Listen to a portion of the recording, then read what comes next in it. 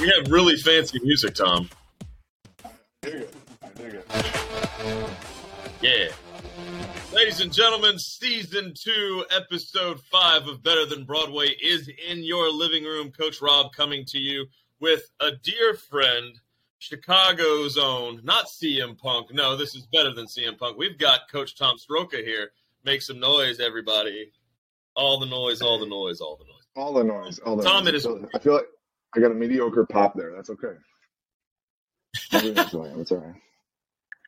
Tom, it is great to have you on the podcast, buddy. We've been friends a long time, and actually, it's interesting because we know each other through weightlifting. And Justin, who is another one of our hosts who will probably be on a little bit later, he knows you through garage games and wrestling and things like that, and weightlifting too. So I mean, it's interesting. It's interesting how our little group, our people. Well, like I had no clue. Excuse me. I had no clue you were a wrestling fan when I first met you. Like I had seen you at weightlifting meets. We were talking stuff like that. And then Justin was actually the one that kind of like told me about, because he had a separate podcast way back in the day. And he, through his connections with John North and Muscle Driver, that's how I met him. And then on one of the podcasts, we just started talking about wrestling. And then he was like, you know who else is really big into wrestling? Rob. And I was like, I talk to Rob all the time. Like, I had no clue. And then we had that group chat going for like the longest time, which is still going. And here we are. So yeah, it's anybody that weightlifting and wrestling, if those are your likes, I'm your guy.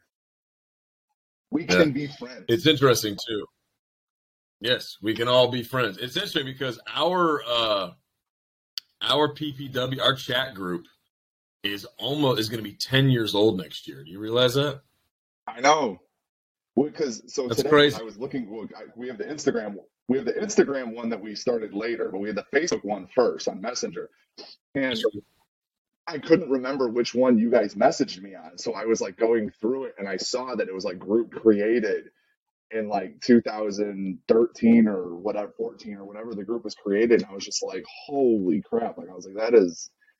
Yeah, and it's not one of those group chats where it's just like every once in a while we throw something in there or whatever. I feel like almost every day something is going off in that chat talking about a wide variety of things involving wrestling and stuff like that. And it's kind of cool, honestly, between that, this podcast, and a couple other podcasts that I listen to, like that's how I've been staying up to date on what's going on with wrestling, because I haven't honestly watched a ton of it just based on my schedule and everything like that.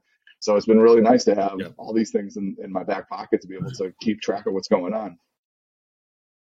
That's awesome, dude. That's awesome. Well, I love the fact that we're friends, and I love the fact that we have a way to communicate with each other pretty frequently, if not daily. Yeah. I know we both have had we both had an interesting year, but we've got some great I've been thinking about you a lot, buddy. I mean, I hadn't talked to you a whole lot, but I knew we'd get this chance to chat. Oh no, you're good, man. I appreciate it a lot. I really do. Like I said, having guys like you in my corner means a lot. I always hate it though, because how it goes with weightlifting meets. Like, just our schedules are always all over the place when it comes to trying to figure out, when you have a lifter going here, when you have a lifter going there. I think we've been owing each other a beer at a weightlifting meet for, I don't know, 2 years running now. Because usually you're leaving the meet as I'm getting to the meet, and I'm usually there through the end or whatever. I get it, because you've got your business, you got your daughter, you got all those responsibilities as well. So just, but it's always good to have folks in those different circles that like you relate to on a multitude of levels. Like, I mean, I've told you this multiple times. I'll say it on this podcast. I know it's not pertinent to the subject area here, but like, I love how you and your daughter interact. That's just kind of the stuff like that I think we need to see more of on social media versus a lot of the venom. And so it's just seeing stuff like that, knowing that there's good people that you can talk to and stuff like that about a wide variety of things. And then in the next minute, you'll post, something really, awesome with Cubby and all that. And then, 2 minutes later, I'll look in our group chat and we're talking shit about some wrestler who pulled some nonsense outside of the ring or whatever. So it's a nice dynamic to have those kinds of interactions and stuff like that. Sure. Well, brother, thank you so much for the kind words. I will definitely relay your sentiments to the Cubster, who's sitting on the couch hanging out. So Nice. when we get off the pod today, I'll bring her over so you can say hello. But anyway, let's go ahead and get the show started. Let's go ahead and get the show started. Let's go. Whenever we have a guest host on, we always like to start the show with 3 or 4 easy questions. Questions, I say. So let's go ahead and start with how did you get into professional wrestling? What age? What kind of how did your love for the sports entertainment come about? Sports entertainment, yeah, the wrestling. So honestly, it was funny enough. So my dad and his buddies were really into it in like the 80s. The era of Hogan and Warrior and Savage and all that. And it was also at those times, I don't know if you probably remember, but some people might not, those wrestling buddies that they came out with. I was like a baby, and my dad bought me one of those. And he just would put it, Nice. I think I was about a year old or something like that. My mom was telling me, and he would put it in my crib, he'd put it in my bed or whatever. I had no clue what this thing was. I think I had the Ultimate Warrior one because I just liked all the colors. Nice. And I just would carry that thing around with me, like everywhere that I went. And then I had no clue what they were watching on TV. Again, this is all being told to me because I obviously don't remember any of this, but like my dad and his buddies would watch, the pay-per-views and stuff like that. And I would go get the little wrestling buddy who at the time was close relatively size-wise to me. And I would just start like beating the snot out of it in the living room while my dad and his buddies are all watching wrestling and stuff like that. So they were getting, the pay-per-view, and then they were getting in-person entertainment as well. And they were like, oh, do this, like, having me do little like moves to this wrestling buddy kind of deal. And, it's just as I grew up, like I grew up on like those, the 80s and 90s, like sports heroes, I used to watch like old school reruns of the Superstars competitions. Yes. The old World's Strongest Man, like in the 80s and stuff like that with Magnus Burr and, Bill Kazmar and all those guys. Like I used to watch all that stuff with my dad, and then wrestling was no different. Like, so like I just was fully entrenched in that like 80s, 90s, like superstar athlete era. And just as I got older, it was just like my dad had all like the VHSs. I know I was telling you guys about this. I was cleaning out my mom's stuff a while back, and he just had like a lot of them were damaged because they're 20, 30 years old now. Some of them 50 or 40 years old, depending on how early he got them. But he just had stacks and stacks and stacks of those old WWF VHSs. He had WrestleMania highlights, Royal Rumble stuff, Survivor Series, all these different things. And like one of the Survivor Series tapes I remember, it was like when The Undertaker made his debut. So it's just like all that stuff. Like I've been paying attention like this entire time. One of my one of my earliest like recollections of watching a wrestling match was the Scott Hall and Shawn Michaels ladder match to unify the Intercontinental titles. I believe. I know they had a ladder match for the Intercontinental title. I couldn't remember if they had 2 different titles or not, but at the time, but that was like one of like the first matches I had like a memory of watching. And it was just like I was hooked because growing up as a kid, I was a bigger kid. Like I'm the runt of the litter in my family. I've got 3 brothers, and they're all bigger than I am. And my cousin, my dad's side, he's got 2 brothers that are both bigger than him. One of his brothers has 2 sons. My 2 cousins are giants. So like it was always cool for me as a kid to see guys in like wrestling in particular that were big, strong dudes that were doing all sorts of athletic stuff. And it just kind of helped me as a kid because, I'd be playing sports and I'd stick out like a sore thumb. And, I just figured because of my size, I couldn't do some of the things that these guys were doing. And so, watching wrestling, growing up as a kid, you'd see, guys like Scott Hall and, Triple H and Stone Cold and The Rock doing all sorts of like athletic stuff in the ring. And I was like, all right, like just as a kid, it was my escape. I loved the Monday Night Wars.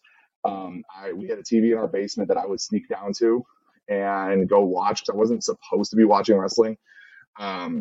Because I had gotten in trouble a couple times for power bombing relatives and stuff like that. But I would go down and say I was going to go work on my homework downstairs because it was quiet down there. And I would sit in the basement and I would flip back and forth between Raw and Nitro because Nitro started I believe one of them started an hour earlier than the other.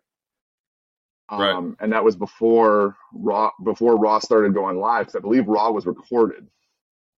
And so it just gave me a chance to get as much wrestling in as possible. So from like 6, 7 o'clock to like 10 o'clock at night, I'm sitting down in my basement watching, wrestling and stuff like that. And so, yeah, it was just one of those deals. Like, it was an escape for me as a kid. And then as an adult, you hear the term all the time, like it's a male soap opera. And it kind of is for us. Like, up until, like, I didn't really pay too much attention to it from like 2000, pretty much high school, to the end of college, like 2005 to like 2009. There was a gap in there where I really didn't pay that much attention to it. And then I started paying more attention to it because I had a friend my senior year of college who got tickets to Money in the Bank when it was in Chicago. And so that was the first like wrestling event that I went to, was the Money in the Bank that was in Chicago. And then that kind of just like reignited it all. And so I've been, paying attention ever since and stuff like that. And it's just nice to, when the story writing is good, I love it. When the story writing is bad, I just kind of pay attention to the athleticism of the guys and stuff like that. But it's just something that I've always related to. And I appreciate those athletes and what they go through. And I've gotten to meet a few of them. When I owned a CrossFit, Becky Lynch dropped in to train with us and stuff like that. And she was super cool. I got to talk to her. I've got a picture of her wearing, I posted it in the group, I believe. She brought the title with her. So she had one of our gym shirts on with the title and stuff when she had the SmackDown title. She was just super cool. Just kind of talking about their training and stuff like that, and like their schedule and stuff. It's like, I feel like they're super relatable people. At the end of the day, I feel like the way it is, the way the industry is now, it can relate to all sorts of body types for kids, which I feel like we need a lot more of. Instead of, you have like and it's not a knock on other professional sports. It's just, there's particular body types that excel. And I feel like in professional wrestling, whether it's, the independent scene, whether it's AEW, NXT, whatever, Ring of Honor, any of those different brands, like there's just a wide variety of athlete types. And it just gives kids who might not feel one way or another about what they're doing something to connect to. And if that keeps them out of trouble, or if that gives them just a little bit of motivation to do something, like, I'm all for it. Yeah. And I love how you say, I love how you say that about the kids, because you work with a lot of kids. You are not only through Strength Agenda, your company, but also at school. And tell me just.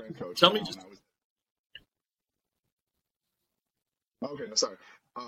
So I started off teaching at a Catholic grade school in Elmhurst called Immaculate Conception Catholic Prep. And I was at that job for 5, 6 years. I was the PE teacher for pre-K all the way up through 8th grade. It was a dual campus school. They had a high school and then the grade school. I worked at the grade school. And then 2018, I left that job and took a job at Jones College Prep, which is in Chicago Public School Systems, as a strength and conditioning coach. And so I've been working with those kids, completely different demographic of kids, completely different skill sets required, obviously, based on what I was teaching. But it was just one of those deals where, like, I just enjoy like being around kids and just teaching them about health and fitness and stuff like that. Like, I had a really good PE teacher, and I know people, scoff at PE for the most part, because, roll the ball out and play dodgeball, which I do love dodgeball. I have a howitzer of an arm, and I have no issue pegging a child, but I also love fitness. We do, at my high school that I'm at now, we do staff versus students, and I love it. I absolutely love it. Like, because at the high school, I only work mostly with juniors and seniors, so some of the students don't even know who I am. So, like, for the game, we had the game like 2 weeks ago, and so, like, when I came walking into the gymnasium, I heard a couple of audibles, like, what is going on right now? And it was me and a bunch of the PE staff, some of the baseball coaches. Like, it was a good time. But like, when I was at the grade school, I completely rewrote their curriculum and made it a fitness-based curriculum. We played like non-traditional games. Like, I taught them how to play rugby. We did ultimate frisbee. We did handball. Our handball and ultimate frisbee units were like featured in the news and stuff like that, because these kids were like going nuts over it, to the point where one of the local high schools started an ultimate frisbee team. because a bunch of our kids had gone through our grade school and went to this high school, and they started a ultimate frisbee club. I didn't know there was a league for it, and the guy who ended up taking my spot at that school is now running. He's running an ultimate frisbee team at a local high school. Like, I just think it's awesome.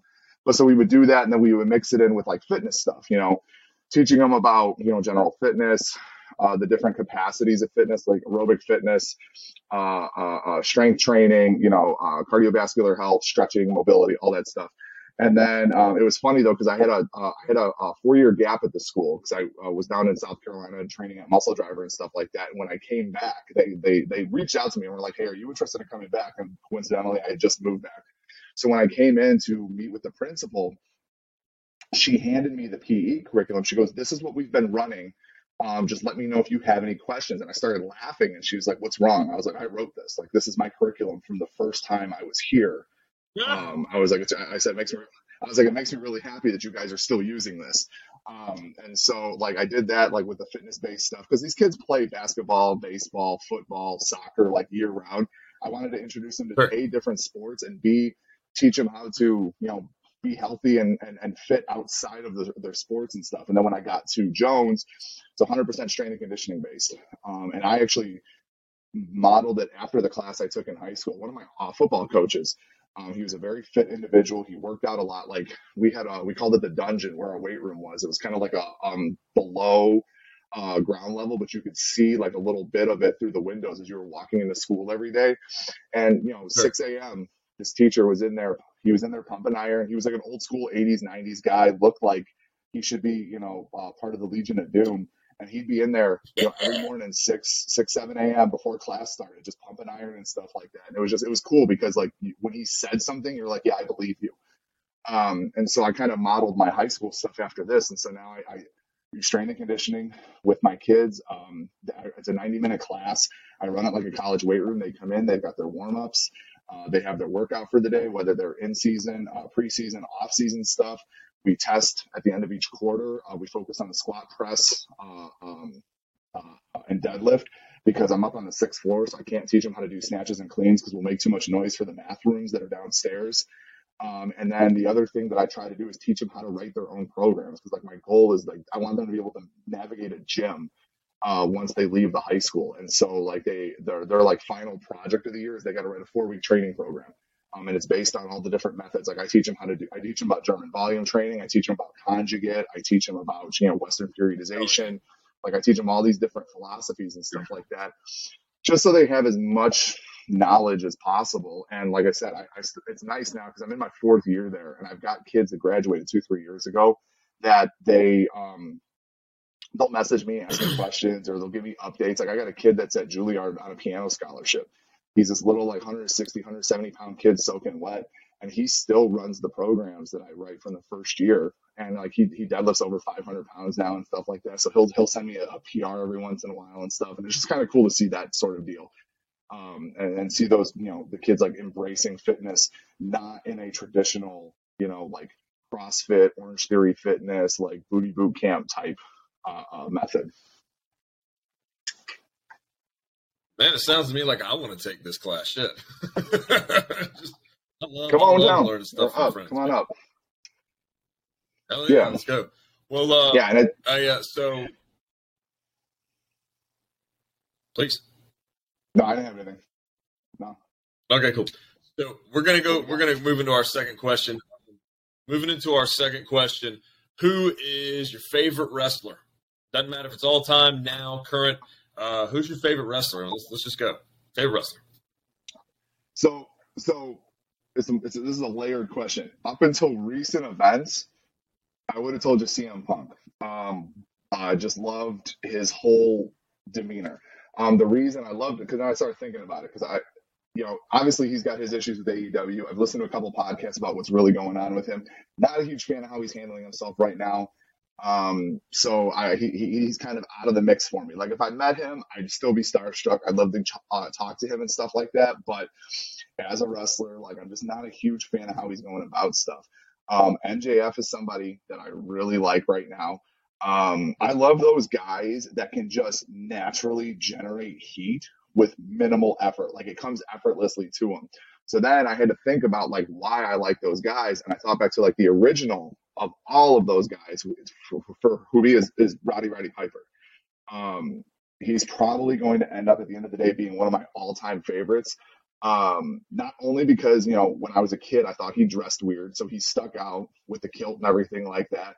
But just Piper's Pit was awesome. I loved the Piper's Pit segments. I loved his runs in WCW. Like he was just like him and Dusty were two people that I will watch promos of theirs nonstop. Like they could just naturally feel the crowd on the fly, talk, and Dusty wasn't as good as Piper at generating heat, but he still could. But Piper, man, like I feel like he could have walked into a room of like Baptists and just set them all off within like 5 minutes. Like it does not take much for him to be able to get under somebody's skin. And I loved it. I loved it because I was always like that sarcastic, smart aleck growing up and stuff like that. And so I just genuinely appreciate Roddy Piper. And so now it's like anybody that kind of follows that same suit, like a CM Punk, like an MJF. Like I love those kinds of characters that can just generate heat without even trying. Like it just comes like second nature to them. So Roddy Piper is my all-time favorite wrestler. That's awesome. It's interesting. Still pissed he never got a run. Yeah, I agree, dude. I mean, he of all people, you give him an Intercontinental title, it's like okay, and then he got the tag titles with Ric Flair 25 years later on like a Raw reunion show. But like the thing that kills me is that I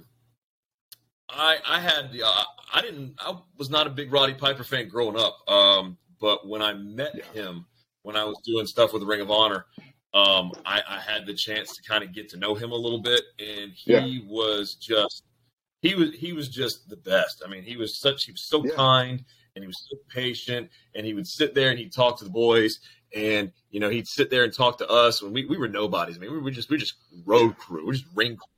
And he took the time to take care of us, and I got to work with him one day when we were in Nashville, and he just said, hey. I said, hey, do you need anything before you're signing? Does this? He says, I'd love a Diet Coke if I could get one. Just real quiet, not like, get me a Diet Coke, boy. Like he's just really demure and really calm. And I handed him his Diet Coke, and he's like, what do I owe you? And I said, I got you. And then at the end of the night, he slips $100 in my pocket and says, thank you for taking care of him all day. And I mean, and then, they came to Atlanta and he asked for me, and it was just kind of like, where's the striker kid? Where's the kid? And I said, oh, he's not here. So you need to get him. He needs to be here. So they call me and say, hey, Roddy's calling for you. So I dropped everything I was doing. I was out at dinner, and I went to center stage and got it done. So I mean, it was just one of those things that I really do appreciate. What a kind man he was, and I definitely do miss talking to him and the conversations. He loved Shakespeare. Richard III was probably one of his favorites. So just interesting guy, very, very intelligent man. I mean, and I think that harkens back to being a good heel and being a good talker is that you have to be really well-rounded when it comes to education. Yes. And it's kind of like with weightlifting, to be a good coach, to be a good athlete, you have to be well-rounded. You need to know conjugate. You need to know Western methods. You need to know German volume training. You need to know periodization. You need to know, overload. You need to know a linear progression, all these things. So, I mean, I think it all just kind of boils down to, being well-rounded. And it sounds like, for you and I both, I mean, I feel like we are. But it's interesting. Yeah. We were talking about favorite wrestlers on our first podcast when Justin, Ryan, and I started this back in August. And we all agreed that Chris Jericho is probably the greatest wrestler of all time. And I'd like to hear your thoughts on the Lionheart, the Ocean Wizard. Yeah. Yeah. So, I mean, the thing I love about Jericho is, like, I'll be honest, when he first was on the scene, I couldn't stand him. Like, during WCW, I hated him. And anytime he would come on, I'd be like, what is this guy doing here? Like, I didn't get him. I didn't understand him. And then when he switched over to Raw, I was kind of annoyed that they put him in a program with The Rock right away. I was like, this guy's a nobody. Like, what are you guys doing? Like, I was not happy about that whole thing. And then I started kind of paying attention. I got older is what happened. Like I wasn't a kid anymore. I was like, going into high school, stuff like that. Starting to kind of people watch more and just kind of watching him and then going back and looking at some of his WCW stuff and things like that. And just seeing him be able to adapt pretty much to any situation. And then now, like in the last like 10 years or so, his last run with WWE were him and Kevin Owens, who's another favorite of mine. Like I love Kevin Owens, but watching him and Kevin Owens do their program leading up to WrestleMania, the match was subpar, I'll be honest, but like the build up to it was awesome. Like the celebration, the best friend celebration and all that stuff was great. And then I really did not start paying attention to New Japan until he went over and started wrestling with those guys.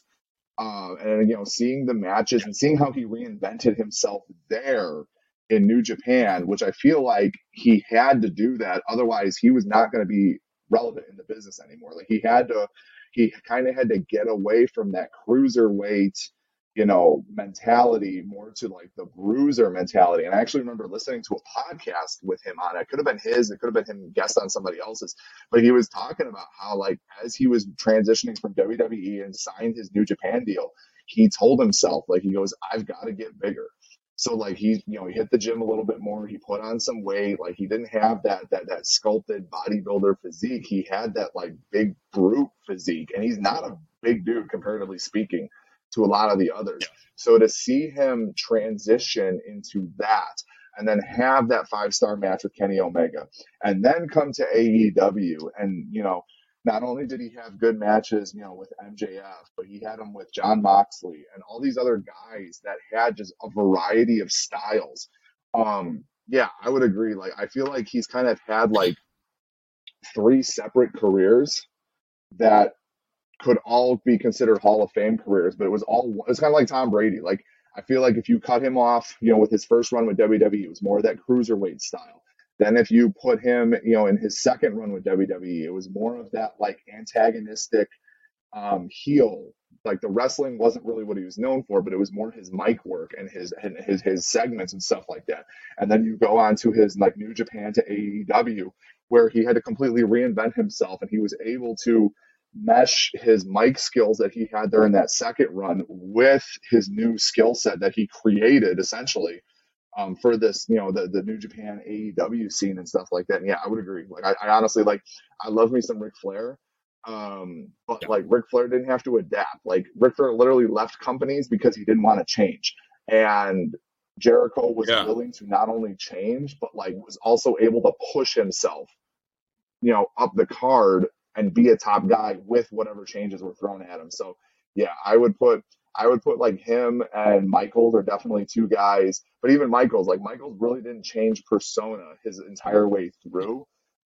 Jericho was able to do it with a bunch of different gimmicks. So I feel like that kind of beats everybody altogether. Like the bubbly thing, like just the stuff that he would do that like was super, like you looked at it and you're like, okay, that's really dumb. But then like, so when he was like a little bit of the bubbly after he won his AEW championship, and then he got a bubbly contract, like the company, the sparkling water company Bubbly sent him like crates of the stuff. I'm like, that is genius. Like that is beyond genius and stuff like that. And it's like, nobody would have thought that far along like he did, So it was just like little stuff like that he did that just like separates him, in my opinion, from everybody else. The only other person I could possibly think of that like, there's only 2 other people that I think of that had that kind of forethought were Cena, with like when he had this program with The Rock and The Rock kept calling him Fruity Pebbles or whatever. What does Cena do? Is he goes and ends up on the box of Fruity Pebbles.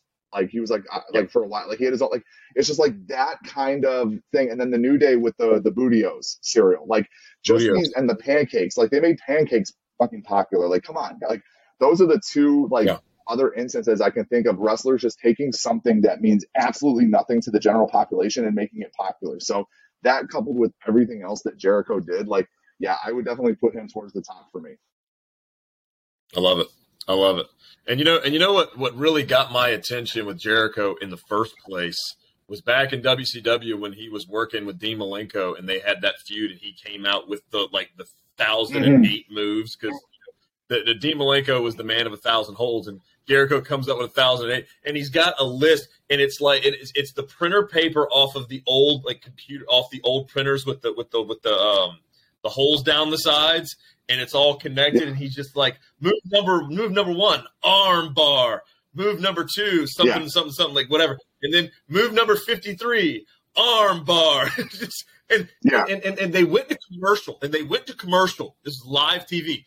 And they went to commercial, and then he's still in the ring, like ranking off these things, and he's just pissing off the crowd. And apparently the crowd was really into it, and they were laughing. And so while they were off camera, he goes, "Listen, you people are supposed to be booing, but you're too damn stupid because you're from like whatever town they were in." And just as they go back on the air, the crowd is booing him. So he nailed it perfectly with the timing. I mean, just his comedic timing and his ability to work and reinvent himself. And the thing I love about him most is that this is a guy who's been in the industry for 30 years, and he could be resting on his laurels and going on Old Glory and all this other stuff. But like you said, he reinvents himself, and now he is making new stars. He's put over people like Sammy Guevara, Ricky Starks, Claudio, Action Andretti. Just in the past 6 weeks, he has made 5 new stars in 6 weeks. Right. Like, people care about Daniel Garcia now. You know, I've always cared about Daniel Garcia because I like technical wrestling. But it's just it's badass. So, I mean, here's to Jericho, here's to Roddy Piper, here's to all the wrestlers that just make you feel. And I think that's the whole idea of wrestling, is making you feel something. Real quick, have you ever listened to his story about, he had a feud with Moxley, and I don't know if you remember the plant. There was I can't remember if it was a WrestleMania feud that he had with he was Dean Ambrose at the time, but now he's John Moxley. There was a feud where he was a plant, he had a plant or whatever. One of them carried this plant around with them or whatever, and the feud ended up coming to a head with like breaking the plant. Yes, I remember this. To hear Jericho tell how the plant came to be, literally, they wanted originally, like in the script, it was supposed to be a fake, like imaginary plant. And Jericho was just like, this is stupid. So whatever arena they were in, I don't know if it was him and Ambrose or just him, but he literally broke into somebody's office and stole a plant for the segment and then brought it out to the ring as like part of the thing. And it was like and they ended up like finding a fake plant that was the exact like same thing. And so they could take it on tour with them for the remainder of the feud leading up to WrestleMania. But it's just like that kind of stuff where he just like, I'm like, I appreciate that. Like that's genius, and it's funny as hell, because like that plant just added like a whole other level to that feud. And obviously, like when you listen to Moxley talk now, that was kind of the beginning of the end for him with his run in terms of his mental issues with like WWE and them just not valuing him. But like for him and Jericho to make something out of nothing with a flipping plant, like that just like speaks to the creativity and, like you were saying, like the comedic timing of Jericho and how he could feel a crowd and read a crowd and get them to like buy into whatever he was doing. Yeah. Making chicken salad out of chicken shit, as Bill DeMott used to say. Right. Third question for you, sir. What is your favorite match or moment in your wrestling history? Oh my God, there's a lot that I really enjoy. There was a couple that came to mind. I have one that tops them all up, but just a couple honorable mentions. Like I said, that ladder match between Scott Hall and Shawn Michaels. It was the first time I had ever seen anything like that, to the point where my brothers and I tried replicating that in our backyard and got yelled at for it. We literally grabbed one of my dad's ladders, found a bunch of old like mattresses and padding, and put it all around there. We had one of the old school like belts. We strapped it over a tree. We put it over a tree branch, and we had ourselves a ladder match. And then the neighbors called my parents, told them what we were doing. We got in trouble. And then WrestleMania 10 got Tommy in trouble. Awesome. Yeah, 100%. Another match that I literally, I'll pull it up every once in a while and watch it because it was just absolutely insane. And I believe it was on a Nitro episode, was Billy Kidman and Rey Mysterio for the Cruiserweight title. It was like a 20 to 30 minute, like, just technical execution of flawless wrestling as far as I'm concerned. That was the first like cruiserweight match I ever cared and paid attention to. And that was a classic. I instantly loved that one. But like, one of my all-time favorite matches was one of the very first ones I got to be in, and it was CM Punk and Cena at that Money in the Bank that I talked about. Yeah. I have only felt that kind of electricity in a crowd like one other time. Two other times, I lied. Two other times. But like, when Punk's music hit, I was for sure certain that building was going to come caving in.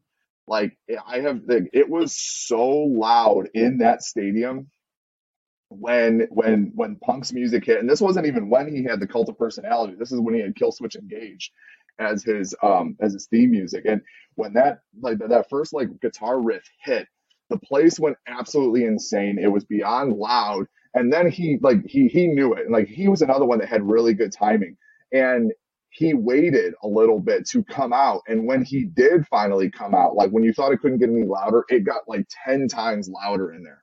And I never thought, like I said, up until I went to a White Sox playoff game a couple years ago, and then a Notre Dame Clemson game this past year, like, I had never felt that kind of energy in a crowd. And I feel like that kind of tops it because it was an enclosed stadium compared to the other two. But it was absolutely electric, and that kind of and then to make it all better, like, or to make it worth it, the match was awesome as well. Like, they put on an absolute clinic of a match. I believe I believe it was a 5-star match. It was the first one Cena had ever gotten, and I believe it was either the first or the second one that Punk ever got. And I don't think Cena's had a 5-star match since. Punk has had one, I believe, but Cena hasn't had a 5-star match since. And like, anytime Punk and Cena have gotten in the ring, like, it was always like good TV. Like, I remember the WrestleMania build up to whichever one it was where he was going against The Rock for the second time. Punk played like the gatekeeper type, role or whatever, and they had a match on Monday Night Raw or SmackDown, I can't remember, that was just another absolute like banger of a match. But the Money in the Bank one takes the cake, because I was, like I said, I had a friend last minute was like, hey, I got tickets to this, do you want to go? I was like, yeah, sure. Hadn't been paying too much attention to the storyline, the promo leading up to it, like the "Do You Have Your Attention Now" promo, like, that was just the vignette leading up to it is still one of my favorites. I watch it maybe once every other month or something like that, just because I love it so much. And then that match, and the energy in the crowd the entire time, because the crowd was engaged from like start to finish. And just to top it all off, when he wins, blows the kiss at Vince McMahon, and then later that night on Twitter posts a picture of the WWE Spinner Championship sitting in his fridge, next to a bunch of pizza and soda and stuff like that. Like, it was just, the whole thing, start to finish, was just masterful. Oh yeah. And I really do love the whenever you get a wrestler that comes out for that elusive double pop, it's the best, because it rarely happens. But the music hits, pop, and then you wait a second, and then they just kind of slowly creep out, and people just go. So I mean, it's so cool. Whenever somebody gets that, it's rare. I mean, it's super rare, because most of those guys, they come out, guns blare, and they jump out of the curtain and all this other stuff. They're just ready to go because they're so amped up. But no, it's cool. It really is cool. Well, did you have a chance to watch any wrestling this week? I watched a little bit. I'm not gonna lie to you. Like, the Sami Zayn thing has drawn me back in. I really hadn't been watching a ton. Hearing you guys talking about it, either on the podcast or talking about it, in the group chat. Like, I started pulling up clips and watching it and stuff like that. Like, Sami Zayn is another wrestler. So like, if I were to like have a brand loyalty, NXT is my jam, or was my jam. I think we talked about this in the group chat. The first run of Black and Gold NXT is probably to the end of whatever is going to be one of my favorite wrestling promotion runs. And I feel like it Oh, kind of sure. capped it all off when they were included in the Survivor Series. They showed up to, I can't remember if it was SmackDown or Raw, with Triple H and all of NXT doing the DX tank where they just rolled into the stadium. And then the matches that they put on that Survivor Series with, Roderick Strong, like Roderick Strong beating the Intercontinental and the United States champion at the time. Like that was a phenomenal match, and it's a beyond underrated match. The Huge. Survivor Series match in and of itself, I feel like the Survivor Series match that they had between the three brands, I feel like there was so much more that could have come from that match that they didn't do. Like it was just NXT was just beyond like what I wanted when it came to wrestling promotion. I didn't get to watch a lot of ECW as a kid, but the small feel of that NXT arena and stuff like that, that's what it got compared to. So it's just one of those like, and so now that like Trips is kind of doing the calling of shots and stuff like that, with the main roster, you can see a lot of like similarities between that run of NXT and now. Sami Zayn was a big part of that first run of NXT, and I love what he's doing right now with the whole bloodline thing. Like to hear the crowd chanting, "This is cinema," like at the end of I have the Royal Rumble on. I was watching it earlier and stuff like that because I haven't had a chance to watch the full pay-per-view yet. But like I just like I'm invested. Like I'm gonna probably watch WrestleMania because I want to see this whole like I want to see what they do with Sami Zayn and the bloodline thing and stuff like that. Cody coming back, like I'll be honest with you, I thought Cody was gonna be a dud when he came back just because of how not well received he was towards the end of AEW, but somehow like the WWE crowd is just embracing him. Like his promos are good. Like the latest one that he did on Raw has been awesome. Like I feel like he's been humbled a little bit. So I'm curious to see how that goes. I thought his match with Seth Rollins at Mania was awesome. And it's just one of those deals like, like I'm really interested to see where WWE goes. I've actually started paying attention to AEW as well. Honestly, I turn it on to watch MJF segments. Like it's funny because I think he posted it before I got a chance to, but I was watching the MJF segment in Seattle where he literally was trolling the Seattle fans with them losing the Super Bowl to the Patriots because he was like, yeah, you're accustomed to like bonehead decisions just like this. And it was the whole passing on like third down or whatever when they're like 2 yards out from the end zone, just trolling the Seattle fan base. Like I literally will turn on AEW now just to see if there's an MJF or a Jericho segment. That's really all I pay attention to. But like I've even started like just paying more attention to those kinds of things. Like that kind of good storytelling is what draws me in. And so I've been getting back into it and watching it a little bit more here and there and stuff like that. And it's I like what I'm seeing. Like it's a good time to be a wrestling fan. I like how AEW is tying Ring of Honor stuff in. I really thought it was going to be just like a cheap, like I thought it was going to be like when WWE acquired ECW and they tried that whole like rebranding of ECW. That's really what I thought Ring of Honor was going to be. But it doesn't appear that way. Like I feel like they're still keeping separate identities with the different, brands and the wrestlers and stuff like that. I don't like the plethora of titles as a result in AEW, but I understand that AEW kind of operates how everybody else does, where like you're able to carry other promotions' titles, like you have an agreement with those promotions. Like on like for Kenny Omega for a while there, he had like 4 or 5 titles. Like he had the AAA title, he had the TNA title, he had the AEW title and stuff like that. And those are 3 completely different promotions that he had agreements with that he could carry their titles on their different brands. I wish WWE would do. Is what I'm trying to get And at. I would completely agree with that. I feel like Tony Khan has done something very special with AEW to where he's opened the forbidden door and all this other stuff. And I think that WWE has left so much money on the table because Vince wants to be the only one standing. He wants it to be him and nobody else.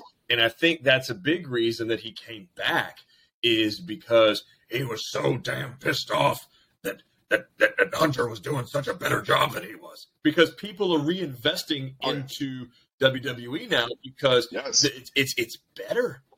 It's better. I mean, Paul Levesque and Triple H is just he's light years ahead of where we were 6 months ago, and WrestleMania was good, but Hell in a Cell was good, and Survivor Series and SummerSlam. Everything has been very well produced. The stories make sense. Going back to this thing with Sami Zayn and the Bloodline, it's incredible how much Sami Zayn went from just being this annoying Fidel Castro conspiracy theory, give me the Intercontinental title character a year and a half ago to starting to join the Bloodline. And now you've got this dip where he's on the up and everybody else is on the down. And it's like now you've got the biggest baby face in the company in Sami Zayn. It's not Cody Rhodes, not Seth, it's not KO, it's Sami Zayn. And I don't think anybody ever saw Sami being the biggest star in the company, but here we are. He's become Daniel Bryan of this era, and if they don't do something with him and giving him a title run, even a short little 2-week title run, and then Roman just goes and buries him, 2 weeks before WrestleMania, give this guy something. Because we know Cody's going to win the WWE Championship at WrestleMania. They've been building this for a long time, but you've got lightning in a bottle, and if you just throw it away and give Sami and KO the tag titles instead of giving Sami a proper run with the belt, it just seems so short-sighted. Because then, if you let Sami have the title for a week, you could go on SmackDown and have a rematch, and then Roman wins the title back on SmackDown, and then you increase viewership for Fox because you've got this ratings boost with, oh my God, a championship a title is being run on free television. Like, why would you not want to do that? So, I guess there's just some kind of things that you've just got to deal with.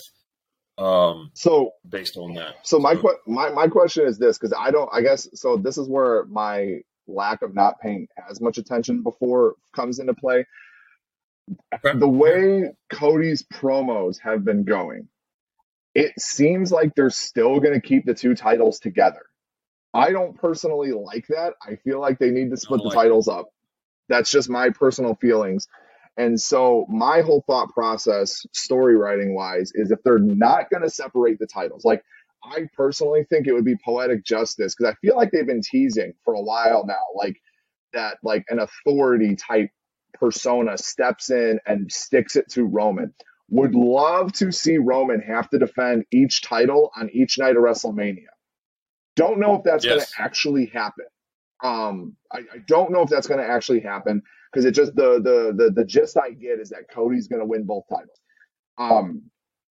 So I feel like the only other secondary consolation prize is to then let KO and Sami run with the tag titles.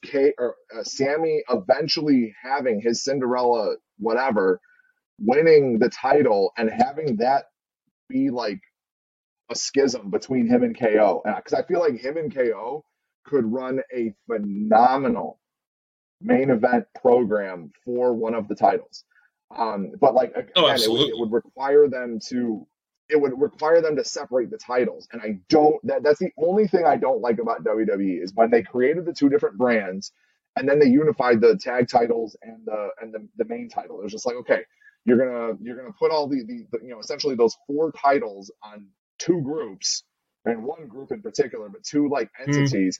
But the Intercontinental and the United States title are still going to be able to just run freely on each brand. It just doesn't make sense to me. So I feel like if they're going to, that's the only knock I have on what Hunter's doing right now. I get what he's trying to do, but I feel like for continuity's sake, after this WrestleMania, they need to split the titles back up. Because you're going to have Survivor Series coming up again, and you can't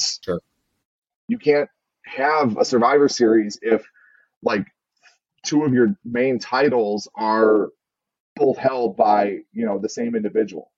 That was Right. the one thing I always loved about Survivor Series was like, honestly, we know it's scripted. We know, like even when it was Drew and Roman, like we knew that like one of them was like somebody was going to lose and it was going to be a clean finish and all that, but there was still the two different entities.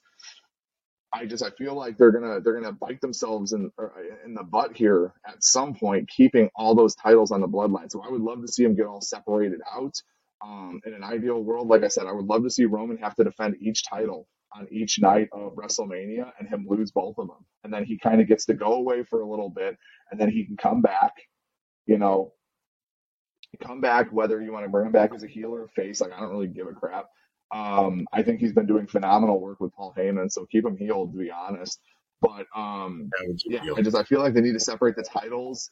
They need to separate the titles in order to continue with the streak that they're on. It just doesn't sound like they're going to do that with the main title because Cody called it the Universal Undisputed Championship. Like he did it multiple times in his promo. And that was kind of a bummer because I was like, right. oh, man, I mean, they're going to keep these dang things together for a little bit longer. So we'll see, but I'm with you. Like I feel like Sami Zayn. I was 100% on just give him the tag titles. I want to see a KO Sami run because I feel like they could be Edge and Christian type, in terms of just not only like good matches but also the comic relief that they provided and stuff like that. I feel like the two of them just have phenomenal chemistry. But after watching some of the most recent like clips and matches and stuff like that, I'm 100% with you. I feel like Sami has kind of surpassed that, and he needs a title run of some sort. Just give him some just like they did with Kofi. Just give him a chance and just see what happens. Like Kofi had some good matches. I mean, granted, it was a short run and it was a burial by Brock and all that, but like you don't remember the fact that it was a short run. Like you remember the build up to WrestleMania and how awesome it was. You remember his feud with Randy Orton, and then obviously like him losing the title to Brock. But like if you ask anybody like how long was that run, like nobody's gonna remember. I mean, for crying out loud, Jinder Mahal had a longer run than Kofi Kingston, and I feel like I know. I feel like well-rounded wise, Sami Zayn is way better than both of those. So give him the title, give him a run. I guarantee you they're not going to regret it if they do. Right. And I mean, like I said, I don't care if it's a week or a month. I mean, just give him a little bit of a chance to do something. I mean, you can have there's so many way you can go. I mean, KO comes in and gives Roman the stunner, and then Sami either Haluva kicks him or he just throws him on top of him and it's over. I mean, there's so many things you can do, but I mean, I don't know. We've got the Elimination Chamber in 2 weeks in Montreal in Quebec, Canada, which is kind of where those guys are from. Sami and KO are both French Canadian. So it'll be interesting to see what they do on home turf for Sami and KO, and I don't know. I'm very invested, and I told the guys the other day. I said, the Bray Wyatt story is a lot of fun because we don't know what's happening, but this story is the best story in wrestling right now because of all the layers and how many people are involved. It's a small group of people. But it all makes sense, and it stands alone, head and shoulders, as the story in wrestling. I mean, it's been the main event of Survivor Series. It's been the main event of SummerSlam. I mean, it's been the story for 2.5 years. This has been the story, and it just keeps getting better. And it's amazing. It's amazing how you can keep an audience, and it goes back to what you said about the male soap opera. And actually, Leo said the same thing a couple of weeks back. With soap operas, they can keep you hooked on a story for 20 years, and you always want to watch. Yeah. And I think that's what WWE is doing better than anybody else right now. Is they're keeping it fresh, but they're keeping you just hooked. I mean, I look forward to watching SmackDown. When I was younger, I was like, I don't really care to watch SmackDown. It's Friday night. I'm trying to go out and have a good time. And I didn't watch SmackDown for years. But now it's like, oh, it's going at 8:00. It's over at 10. I can go do something else after SmackDown's over. Yeah. And Right. so, I mean, it's the more compelling the story, the more you want to watch. And right now, this is the most compelling thing in wrestling, and I cannot wait to see what they do with it further. Yeah. And that's where I feel like, because I get asked a couple times from like people who are newer to wrestling. They're like, "Well, what's the big difference between AEW and WWE?" I was like, right now, in its current form, AEW has better overall matches. Like Yes. I like their matches. Their storylines though leave a lot to be desired, and that is the one thing that I will harp on Tony Khan until he fixes it. He needs to bring somebody in with a little more wrestling acumen to handle the booking and the stories, like the storytelling. Sure. Like he needs a Paul Heyman type person to come in and direct that. But like talent wise, AEW has just as much, if not in some areas, better talent than WWE. And their I would agree. matches show that night in and night out. They're putting on bangers of matches. Now, start to finish, the episodes make absolutely no sense to me, but the matches in between keep me coming back. But then you go to WWE, and like I said, like WWE has that name recognition. So they have the name recognition not only with their brand, but with their wrestlers. But the storytelling since Hunter has taken over is head and heels above anything. Like it honestly goes back to, for me, that Attitude Era in terms of the story, kind of the kind of long drawn out storytelling. Because that was my big issue with WWE for a while there. Like when Cena would have the title, I feel like they just forced feud after feud after feud after feud. And like when you look at Roman's run with the title right now, he doesn't have a ton of defenses when you look at like individuals, but the way they've been able to play out the defenses, like the one with Cena, I thought was great. Like I understand it was because Cena was pushing Peacemaker. Like I get that. But the run and the feud were still awesome. None of the Brock feuds, like you get two wrestlers that like you can tell that they always kind of force together and it's their fail safe and stuff like that. Brock was that for a while, but like Cowboy Brock was awesome or is awesome. He's still there, but Cowboy Brock is awesome, and each feud had a different feel to it. It wasn't the same thing over and over again. So like I just like the storytelling that Roman has been able to do. Like I couldn't stand Roman Reigns. Like honestly, when it came to the three members of the Shield, I thought he was the least significant of the three. Always have thought that. Like I always felt like Ambrose and Rollins were just more of an appeal to me personally. I still think Rollins is the best member of the Shield, hands down. Like, but Roman has definitely grown on me with this new heel persona, and like Cena shattering him the first time. Cena had to put him over. Cena shattering him on the promo where he was like, "It's a promo, son. If you want to play with the big boys, you're going to have to figure out how to do this sooner or later." Like, I feel like that was like the point where Roman kind of went to that next level. And like I said, I wouldn't say that that I love Roman, but like I'm a fan of his work since that point. He has put on some good matches and stuff like that. But it's just, and so yeah, that's my big difference between the two is like AEW has better matches on any given night. I can grab 5 matches from each program, and AEW probably 9 times out of 10 is going to win the head to head with those 5 matches over WWE. But the overall storytelling that WWE has been able to do for the last like 2.5 years has been absolutely awesome. The only thing I'm waiting for, I want Braun Breaker in the main roster. He is probably the only person in like as soon as he came out, I loved him. Like I shouldn't say love, like I love him. I love the fact that he's coming out with like the old school style. Like I was like, so my favorite tag team growing up was the Steiner Brothers.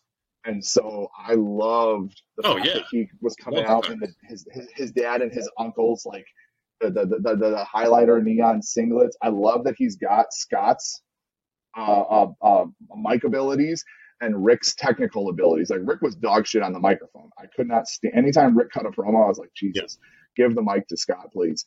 But I love that Braun. But he was the best. But he was the best worker of the two. Yes, Yeah. 100%. That's what I'm saying. Like, I feel like Braun is the best combination of the Steiner brothers you could possibly ask for. And I would love to see him in a program with like KO. I would love to see him in a program with Gunther. I would love to see him in a program with like Sheamus or Pete Dunne. Like, I feel like those would be bangers of programs if they pull the trigger and put it together. Yeah. Yeah. Well, I definitely am looking forward to seeing what Braun does on the main roster. I know he's coming, and honestly, that's a great segue, and that's a great place for us to kind of like close off tonight's show. We have Let's do it. NXT's Vengeance Day. Vengeance Day is on